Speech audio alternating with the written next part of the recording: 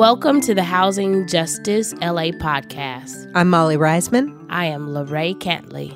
On this podcast, we explore how principles of housing justice can help address the crisis of homelessness in Los Angeles. We are starting today with a personal story from June Cigar. My name is June Cigar, and I'm a CSH Speak Up advocate and a mosaic artist for Piece by Piece, downtown Los Angeles, Skid Row. Yeah, I'm really overcoming some obstacles, but I'm grateful to have this opportunity to talk about my life journey in terms of surviving homelessness. My grandparents migrated from Texas, Louisiana, and Florida, and I lived in San Pedro for a while when I was a little girl. And life was good then. Then my mom, she passed at an early age. She was 48 years old. She had, they call it hypoxemia, which is pretty much her respiratory system shut down. My father died in 1999, and he died with no will. Therefore, the house that I stayed in, I had people wanting to basically come after his assets, and the state of California pretty much told me I had to move because the house wasn't paid for. And the house I grew up in, they pretty much sold and divided up. That was in 1998.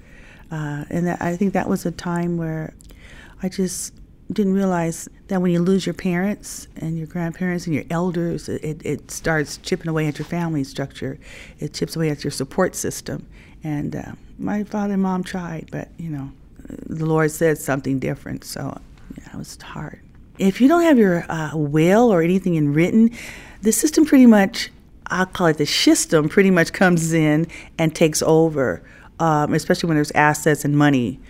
Have your business in order, because the system is going to come in and do what they do, which is pretty much take people and you become a statistic. Wealth is also handed down through family, housing. My father had 2 houses in the same block, and he moved me and my kids in his house that I grew up in and moved down the street. But when he died, he had no will, and there was nothing that I could do to even fight off the people that wanted to take the house or take me out. I'm not sure what it was, but it was a very ugly time. And when someone dies, you really realize how where their hearts really are. I found out that my father wasn't prepared. He had to fight his girlfriend and get her from harassing me and, taking the toilet seat and the clothes off his back and wallet money out of the bank. And it was a hell of a situation when it went to probate. I never thought in a million years that it would trickle down to this, to that point where I lost everything. And then, like I said, I had younger kids at the time and pretty much had to move. I was put out of the house I was raised in, and that's when it started breaking down, I think, in terms of me having a place I could really, call home. It was a very sad time when you lose parents, when you lose your foundation and people that you could depend on, So I knew I had to woman up and take care of my own self and just forge through survival. I was in survival mode, and I never would have thought I would be homeless, but it could happen to anybody. It really has. I ended up living with my partner, who was very abusive. I've always been an independent Black woman. I've always worked to get what I want. I never looked out for handouts. I was taught to work and to build on what you have. After I realized that, women aren't supposed to be treated like doormats, and disrespect wasn't in my psyche. I wasn't about to take too many ass whoopings. So I ended up leaving. I said I would just hit the streets and live in a house of hell, It's like, so I ended up going to PATH, People Assisting the Homeless, down there on Cotner and Sepulveda. I stayed there a year. I was a preschool teacher at the time. I worked for a bilingual program in South Central Los Angeles. Was able to work and then come to the shelter, women's shelter there, and save my paychecks, and was able to move out and get my own housing. Then I ended up moving out of PATH and getting an apartment, and then I ended up getting back into the situation with my kid's father, and I didn't realize I had cancer. I think when I left that terrible relationship and then going to the hospital and then finding out that I had a lump on my breast, I pretty much was unhoused until I got this disease, cancer. And then the hospital thank God for Mark Ridley Thomas and Martin Luther King Hospital down there in the heart of Watts. We're looking for people to house. They were looking for people that had debilitative diseases, and I guess I qualified at that point. I'm 63 years old, for God's sake. I mean, it was almost like that social worker threw me a life raft when she said that, hey, I can help you get off the street and get you housed and get you where you need to be in terms of health care, in terms of being able to have a place that, you know, that I had a key that I could turn to walk into an apartment and shut the door and feel safe. The hellacious things you see on the streets, it's like I wouldn't wish that on anybody, because when there's not enough services and not enough psychologists and social workers that are out there to hand people or show people or guide people how to survive homelessness, you find yourself in a very bad vortex, you know, and the drug use and all that. I mean, I just didn't want to be a victim of the system. I was gung-ho that I was going to survive that madness. So I was sick. I had stage 1, and thanks to my oncologist at Martin Luther King Hospital, Dr. Ogilvie, Dr. Clayton, and Miss Wendy, who was a social worker there, it gave me an opportunity to get better. And I'm taking my meds now, and I'm cancer-free and in remission, and I'm an artist, and life's looking a lot better than it was, say, 5 years ago. So I'm truly, truly blessed, yeah. My son is 30. My oldest daughter is 37. She was graduated at the University of South Carolina. She moved wanting to get away from mom because of all the hell I was going through. I can't blame her. Went and she got herself educated there, and then my son's at San Diego State, and he works there. He hasn't graduated yet. He'll be all right. He's in a good place. And then my daughter Zoe, who's 24, who graduated from Berkeley on scholarship, got a degree in U.S. Justice and Environmental Studies. She works for a mortgage bank here in New York, and she's doing big things now. So she says, Mommy, you can always come to the East Coast and be with me. She, as a matter of fact, just bought a house in Hanford, Connecticut. 24 years old, African-American young woman who pulled herself up by her own bootstraps and realized that, you know what, I am who my mom says I am. I'm not a kitty cat, I'm a lioness. I have a right to the tree of life, I have an education, and I'm going to knock on doors until they open them up. And that's what she's doing.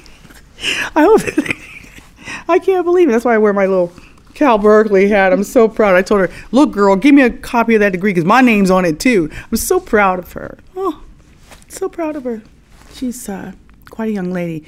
You plant good seeds, you get a good harvest. She's a good kid, and I'm grateful that she's standing on her own 2 feet, that she's a productive human being in society. You know, I feel like the black community is such a pillar. I mean, I grew up during the early 60s, and I remember the first Watts riots. But the point is that there's a lot of churches out there that could really, and could do and should do more for the community besides ask for tithes. I'm just saying. Give people a hot breakfast or a good lunch.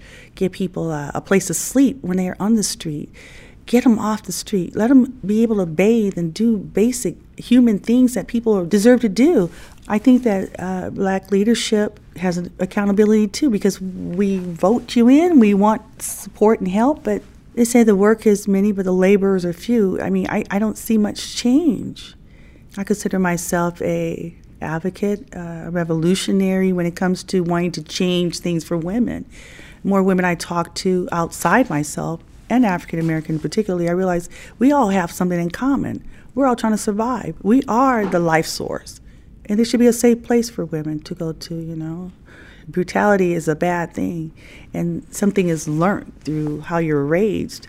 But I would hope that the churches and the clergies and people will come together, not just on a holiday time, but just come together to show people, give people a hand up instead of a slap down. And that's what I feel. I think that the system, I want to say it. Okay, June, say it. You know, I'm speaking my heart in here. I sometimes think the system's a fraud and it's letting a lot of people down. When you have that many people on the street, women that are just in dire straits, that don't have any sense of direction. You know, the psychological impact, the therapy, the counseling, the whole traumatic experience being out there on the street, it takes years to overcome that madness. It really does. Like I said, I'm 63 now, and I just want to spend the rest of these years I have to do good work and to say, you know what, if it can happen to me, it can happen to anybody. and that there's just help out there. If I can be a light, a real light to someone that has walked that walk, I want to be able to do that. So it's like one hand can't clap, one mouth can't cuss. All I know is until you get up and stand up to the system that divides us, we really find out we have more in common than we do being separated. Because homelessness shares no race, color, ethnicity, or any of that. It can happen to anybody, I've met a lot of people that are down there that are great people. They just lost their homes, They lost their foundation. I see people, and I go down to the art district to Skid Row housing at least 3 times a week to give back because I know what the program did for me. A lot of ladies I meet from the Women's Center downtown, too. A lot of women are out there because of domestic violence. They're out there because they have no place to go, no support system. And this hard part is not just seeing that you got 65,000, maybe more, sleeping on the street, but to see women and children out there. It's very heartbreaking. It's a serious vortex, and it needs to be dealt with. I just hope that I can be a beacon of light for those that know me through the community to fight for rights, to have a decent home, a place to call home, a safe place. You may not be where I want to be, but I'm certainly glad where I am now, thanks to those services that I received, So, yeah, I'm grateful for that. And finding Mosaic Art was a really big healing for me because I found something I had a niche for. I love to create. I do a lot of impressionists. I love to do faces. I love to do mosaics that speak life. I love to see how light reflects off glass. I love to see people's impressions when they see a piece that I've done. And when I do think about doing portraits, I always look for women that I met on the street. They have a permanent screw face. You could tell that there's a disheartedness there, that there's something within them that's so beautiful. I try to find beauty when there ain't none. I bring it out of people because I know it's there. Just being able to do self-expression, even some of the landscapes and the big buildings. We live in a concrete jungle of downtown Los Angeles, but there are trees. We have gardens. We can plant roses in the concrete jungle. We can make this community a better place. And that's what it's all about. Galvanizing people. Empowerment is so important. Giving people a hope instead of a rejection or just looking at you like you're a scorn or something.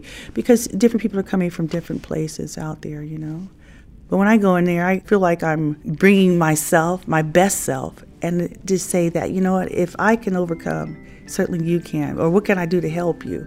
It's good to be used in that way, to be a service to mankind, or womankind, to give back. Because I never forget where I come from.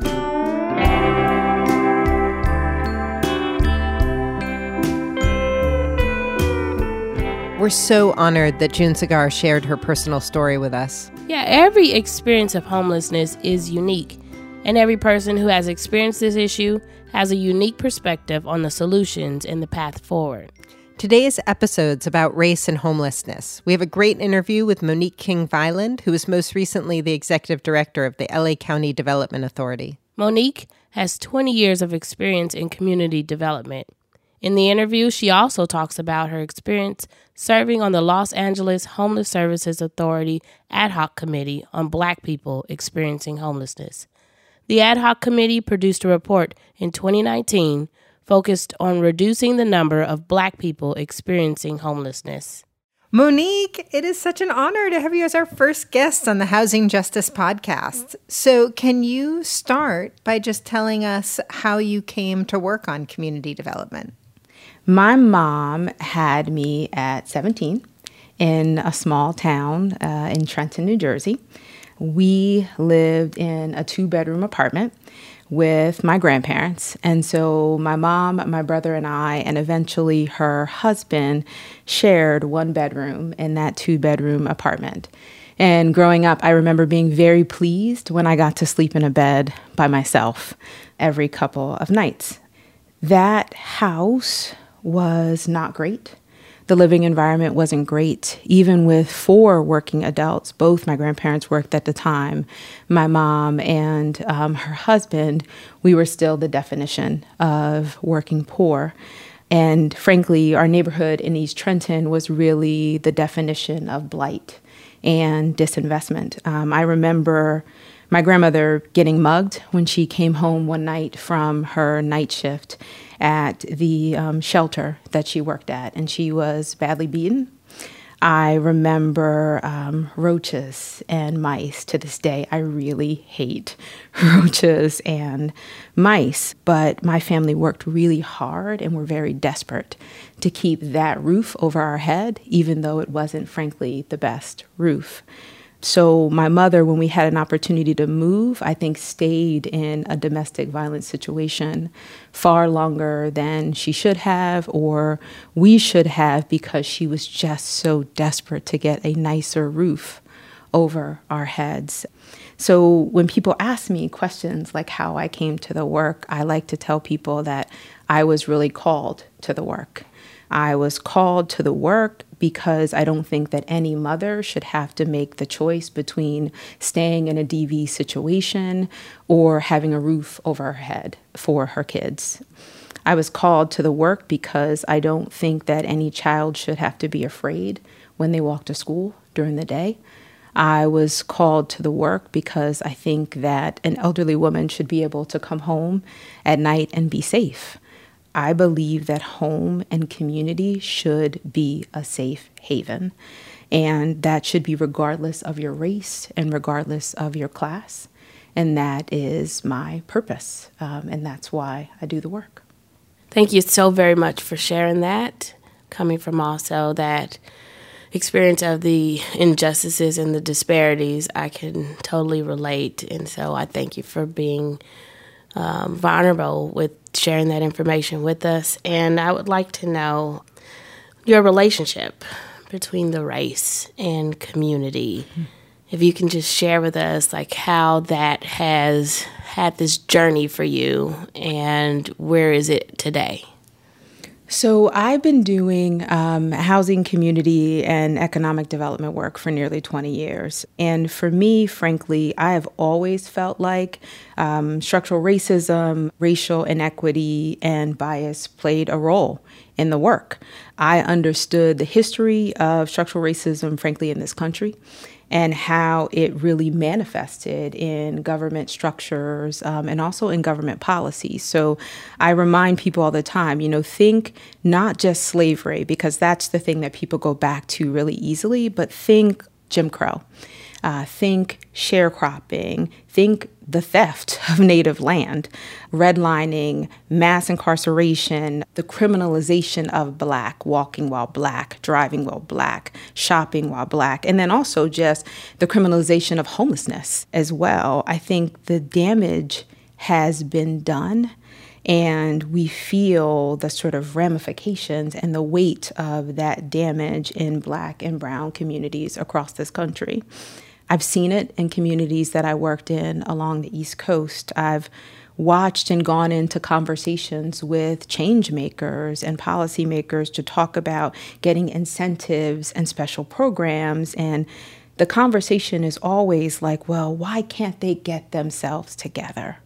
Why can't they pull themselves up by their bootstraps? Why do we need to do this extra program or this extra thing? And it's always funny. I remind people, it's like saying to someone, we're going to play Monopoly, right? But you're going to sit on the side. I'm going to play 20 rounds. I'm going to pass go and collect $200 20 different times. I'm going to buy every hotel and house. I'm going to build out the whole board while you sit and watch from the sidelines. And then when it's finally your turn, I'm going to ask you, why does it take so long for you to catch up? Why can't you just pull yourself up? Why is it not easier? It's like that understanding made me realize that we have to shift the conversation out of one of sort of incentives or handouts or hand ups. And you really have to have a conversation about the fact that all of our work has to be approached from a reparations framework. It means that you're not giving anyone anything. It's really about leveling the playing field when it's frankly been unlevel this entire time. We know that for every $100 in white wealth in this country, Black people only have $5.04, right? We know that for every 1 in 4 Black households have zero or negative net worth. whereas the number is less than 1 in 10 for white families. Black Americans are incarcerated at 5 times the rate of white Americans. So when you're having conversations about living paycheck to paycheck, or frankly being one paycheck or one health crisis away from being on the streets, that's almost an inevitable conclusion when you look at the data. And what we also know is that wealth in this country is really about housing wealth. It's not just sort of financial equity. It's not just social equity. It is really based on housing wealth. And so if that makes up 2/3 of the wealth in this country, but Black and brown people don't even have an entrance to the playing field, then you're naturally going to have significant inequities. So now you have people of color locked out of home ownership, Black people locked out of home ownership, and so they have to rent.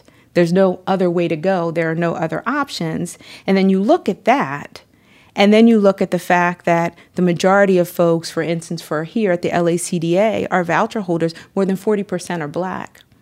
So you have renters, they're voucher holders, they're trying to make their way, but then they run into a situation where no one's going to rent to them anyway. You know, the Urban Institute report this past fall said that more than 70% of landlords are not going to rent to folks with Section 8. And then that number goes up to more than 80% when you look at low poverty communities. Where is the opportunity to level the playing field? Where is the opportunity for equity? I mean, it's very clear to me that we cannot have any real effort around ending homelessness and the affordability crises that we're facing in this county and in this country without acknowledging institutionalized racism, without acknowledging the policies and the programs like redlining and urban renewal that got us here in the first place. Without doing that, you can't tell people to catch up. So understanding how deep the racial disparities go and how far back in our history of this country they go, through your work, how do you level the playing field? How do you start to address this in the work you do? Well, I should start by saying that this is always ongoing. I don't see the light, honestly, at the end of the tunnel anytime soon. And I say that as a parent and as a mother of 2 children of color, which is also very difficult for me to say. But I think first and foremost, I approach this work from a very clear factual point.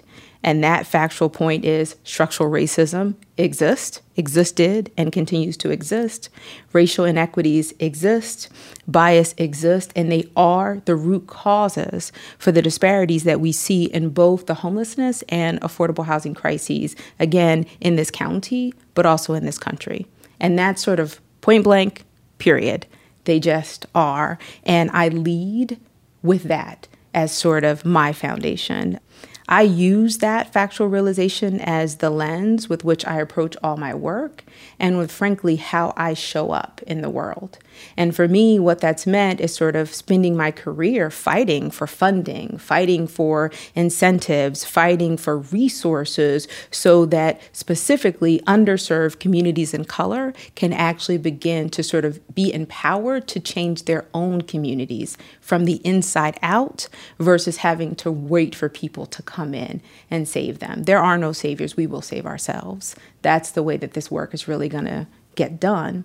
I've also worked to diversify as much as I can all of the agencies and structures that I come in contact with. You know, I talk about this a lot, but one of the things I am most proud of is that the executive leadership team here at the LACDA is the most diverse this team has ever been in its nearly 40-year history. That is the legacy when I leave here that I will be most proud of, because I think it's really clear that you have to be thoughtful and intentional and having upfront discussions with recruiters and with your human resources people to make sure that we have people who are Black leadership, who are lived experience leadership, who are Black lived experience leadership, brown leadership, people who understand informed trauma care and, the impact that racial trauma has on our programs and our services. Those folks need to be involved in the decision making and the discussion in order to make real change as we move forward in this world. And that has been something that has been really key to the work that I try to do and how I show up in the world. Yeah. So when you speak of the key to the work that you do, I know that you've served on the Black People Experiencing Homelessness Ad Hoc Committee. Mm-hmm. Can you share with us why that committee was put together and what your experience has been with being on the committee?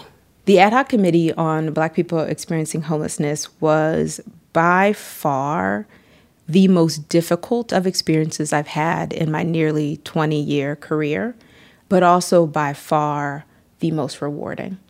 I think that sort of dual consciousness of that experience it just sort of speaks to sort of walking as a person of color in the world, but being in that position, having to listen to the statistics, having to hear the trauma for folks who came to the listening sessions, doing all that with respect. It was difficult, but it was also incredibly rewarding because the data and the recommendations that came out of that, I think, have the potential to really change the game. And so I was honored and blessed with that experience, but it was difficult. We know, and what we learned is that even though African Americans only comprise 9% of the general population here in Los Angeles County, they comprise nearly 40% of the homelessness population. And what we saw was that there's just a persistent overrepresentation of Black people experiencing homelessness. And it's not just in LA County, it's of Black people experiencing homelessness around this country. So that, 40%, 9% is, I think, 40% and 13% around the country. So we have a problem. And so the ad hoc committee was really created to begin to think about how to understand that disparity and that inequity, to figure out how to address the disparity and the inequities, both in the sort of homeless delivery system, but also outside of the homeless delivery system, and to develop recommendations that I think were sort of multifaceted to be able to figure out how we really help Black people experiencing homelessness in this county and in this country. One of the things I want to ask you about is oftentimes we talk about racial disparity and we talk about people of color, but the ad hoc committee was one of the first times in Los Angeles we were very explicit that this was about Black people experiencing homelessness. This was not just about racial disparities overall. Why do you think it was so important, and why did the work have a different impact? Because it was explicit in being about Black people experiencing homelessness. I think it was the first time, and even in my career, and also what I'm told is in the county, that we had a very explicit conversation about Black people experiencing homelessness, which is important because race can often be portrayed as a monolithic experience. And the fact is, it's not. Just like gender is not a monolithic experience. I mean, just like we recognize the intersectional nature of being a Black woman as not being the same as just being a woman, that I have dual consciousness in my roles, I think it was important to begin to understand that we were talking about Black people experiencing homelessness. And, and it was also important because the numbers are different and more staggering for Black people experiencing homelessness. And I had never been a part, actually, anywhere in my career of that type of focused discussion and a realization right at the beginning that we were going to continue to honor the fact that we were talking about Black people experiencing homelessness. Now, that's not to say that there's not importance in talking about brown people experiencing homelessness or Native people experiencing homelessness, but we started a very strong conversation that was very focused on Black people experiencing homelessness, and we honored that in the data, we honored that in the work, and frankly, I think the recommendations that came out of it will be more powerful because they looked at the unique experience of Black people experiencing homelessness, and we didn't try to treat it as sort of a monolithic, one-size-fits-all approach to solving the problem. Speaking of the recommendations, I'd love to hear the result of the ad hoc committee's work was a series of recommendations. Which recommendations really stood out to you as being the most important, or just recommendations that are close to your heart? I think more than specific recommendations, what really stood out for me were sort of some key insights. It was very clear in the discussion, and we made it very clear during the ad hoc committee work, that in order to really drive lasting change around any of these issues, so whether it's homelessness, whether it's affordable housing, whether it's mass incarceration, whether it's the child welfare system, you have got to address and own structural racism, institutional barriers that span both inside and outside of the homeless delivery system. And I think that's important too, right? Because people's experiences, again, are not monolithic. So it's not just what's happening in terms of the homeless delivery ecosystem, but it's what's happening in all the other ecosystems and how they are creating inflow or exodus from the homeless ecosystem. And I think that was important. I think the second thing is something I really sort of touched a little bit on earlier, but that you must have Black people with lived experience, and also trauma-informed and racial trauma-informed leadership involved in program design and program implementation and program evaluation and diversities at all levels. So that can't just mean the folks who are part of your street outreach team. That has to go up and down your leadership levels if you really want to see systematic change. I'm curious to know, how do you see your role in the future with continuing to address this racial equity work? I often get asked by people, how has your work changed now that you sat on and participated in the ad hoc committee? The fact is my work hasn't changed because you can't wake what was already woke. I knew what the problem was. This is not new to me. This is not my first arrival on the stage, but I do think what is powerful for me is that now it's clear not just for me, but for other people who are engaged in the work and who are walking in the space. And I think you have people showing up differently now in conversations around Black people experiencing homelessness, both Black people and non-Black people and allies out there having real conversations about structural racism and the role that it plays, and how you have to be having a housing justice conversation or we don't actually get to an end in a very real way. And I think that is powerful. It almost becomes validating, and it becomes helpful, particularly again, when you're talking about trauma, to not be the only person in the room that has to be speaking up and that has to be speaking out. So the work hasn't changed me as much as it has sort of reset me, reinvigorated me, and also brought allies standing alongside of me to continue pushing for things that I feel like I've always been pushing for, but now I feel far less alone. And frankly, the report makes me far more equipped to be able to go in places with data in hand and talk about why we need to drive change. And that, I think, is amazing. It almost is like I'm no longer tilting at windmills, because now we all know that the enemy is real and that the issues are real and we know what we need to be doing. Can you kind of bring us into that moment when you had that eureka moment for yourself, oh, I see what's happening?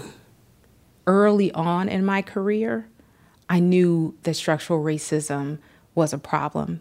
I've spent really my whole career often being the only Black person in a room, often being the only Black woman in a room, walking in with real estate professionals and having everyone assume that I was the assistant, not the project manager, because we're managing an $80 billion project. You almost can't walk in this space and walk in the shoes and not sort of understand what it's like. But after this committee, I remember testifying in front of the finance committee for Maxine Waters. Peter Lynn spoke before I did, And he gave the most powerful talk about how nothing that we're going to do to address these problems are going to work until we understand that structural racism is at the root. And I remember turning and looking at him and being like, see, that's allyship in action.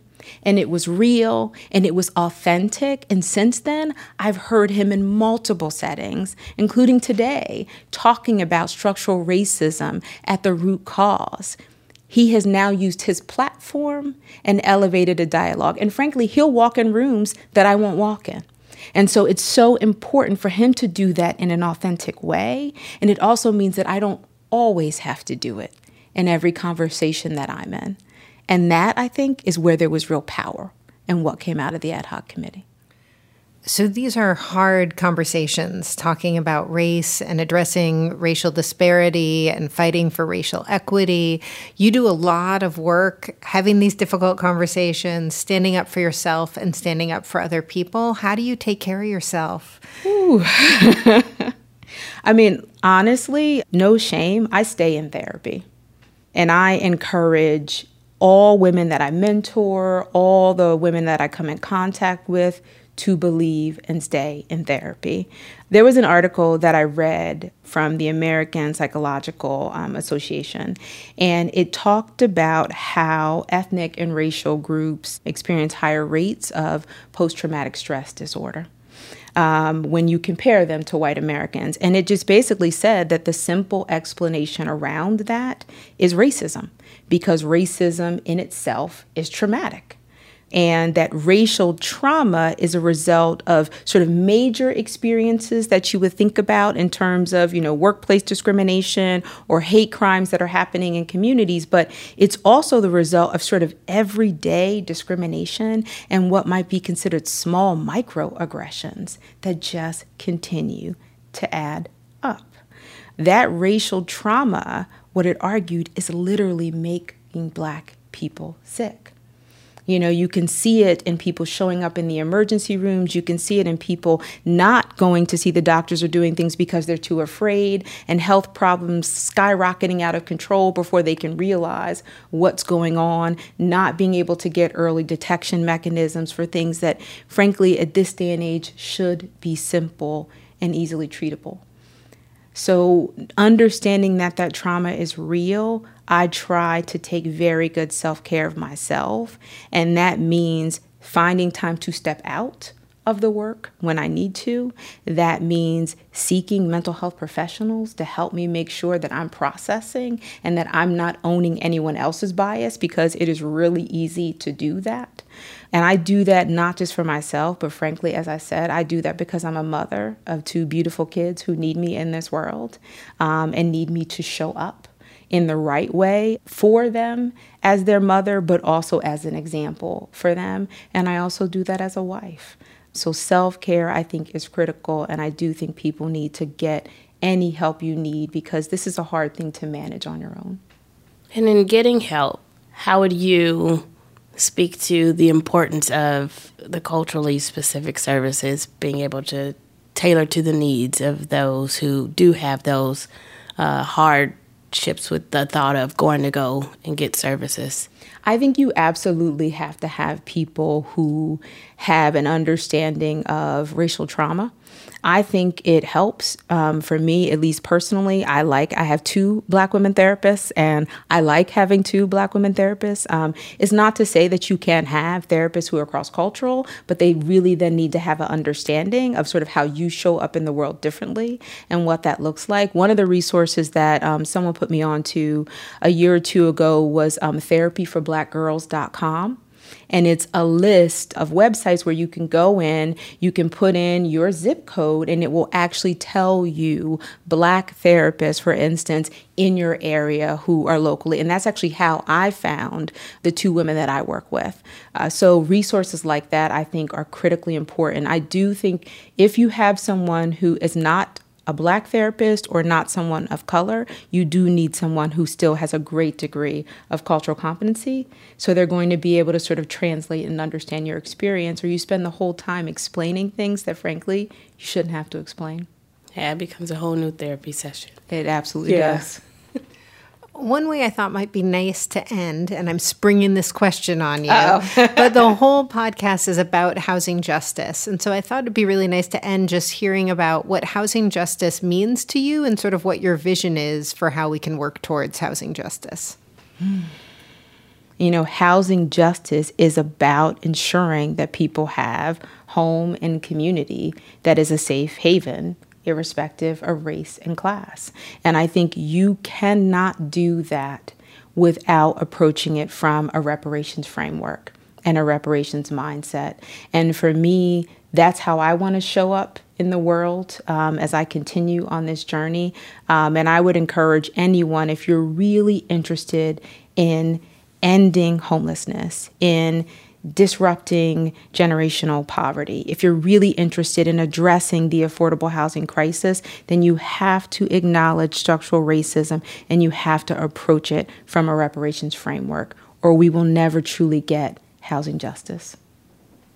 Well, Monique, we want to thank you for being our first guest on this podcast and for helping us to understand, like, where's that connection or that imbalance between the race and the homelessness crisis that we're experiencing. Is there anything else that you would like to leave us with? No, thank you so much for the invite, though. This was great. I appreciate it. Thank you.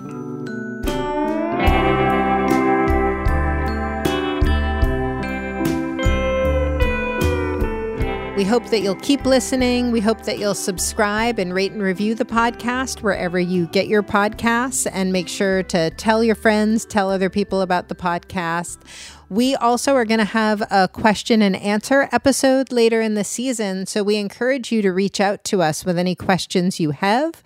We have the email address housingjusticepodcast@gmail.com. Again, that's housingjusticepodcast@gmail.com. Send us any questions you have so that we can answer your questions later in the season. And feel free to send us any comments or ideas as well. We are going out today with a poem by Michael Nelder. My name is Michael Nelder, and this piece is titled, Never Alone.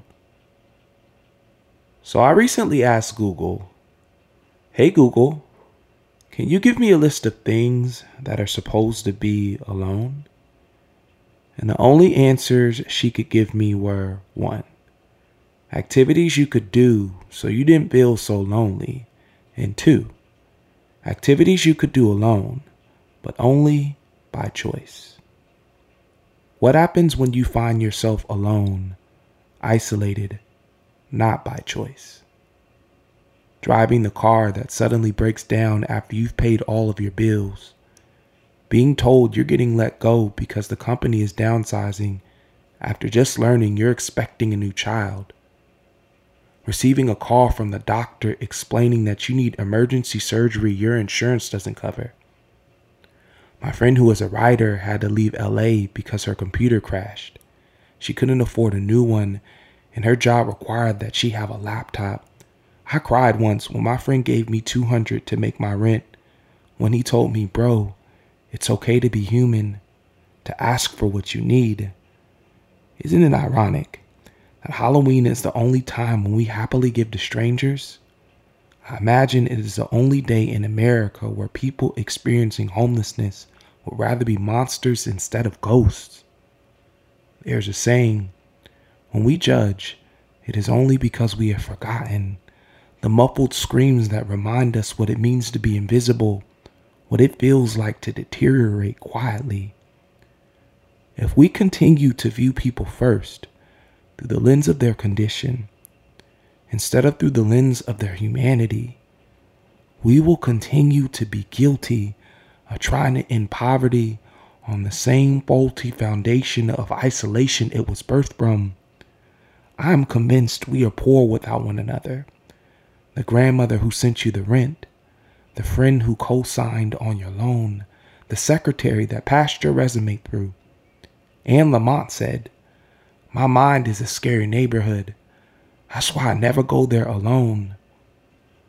What if when we said we are ending homelessness, we understood it to mean we are ending people being away from each other in the moments when we need someone to be there for us the most? What if we continue to view each other first through the lens of our condition, instead of through our shared humanity, we will be guilty of trying to end poverty on the same faulty foundation of isolation it was birthed from. I recently read a 2019 study where a group of scientists left plants in a dark room and how 100% of the controlled plants grew toward the last place where they felt light. And I like to think humans are the same way. After we've been left alone long enough, we grow toward the last place we felt hope. For most of us listening, that space was home. The Housing Justice LA podcast is made possible by a Stanton Fellowship from the Durfee Foundation. The podcast is produced by Bill Lance with intro music provided courtesy of Adam Goldman. Special thanks to Ann English for her support and amazing work on the CSH Speak Up program.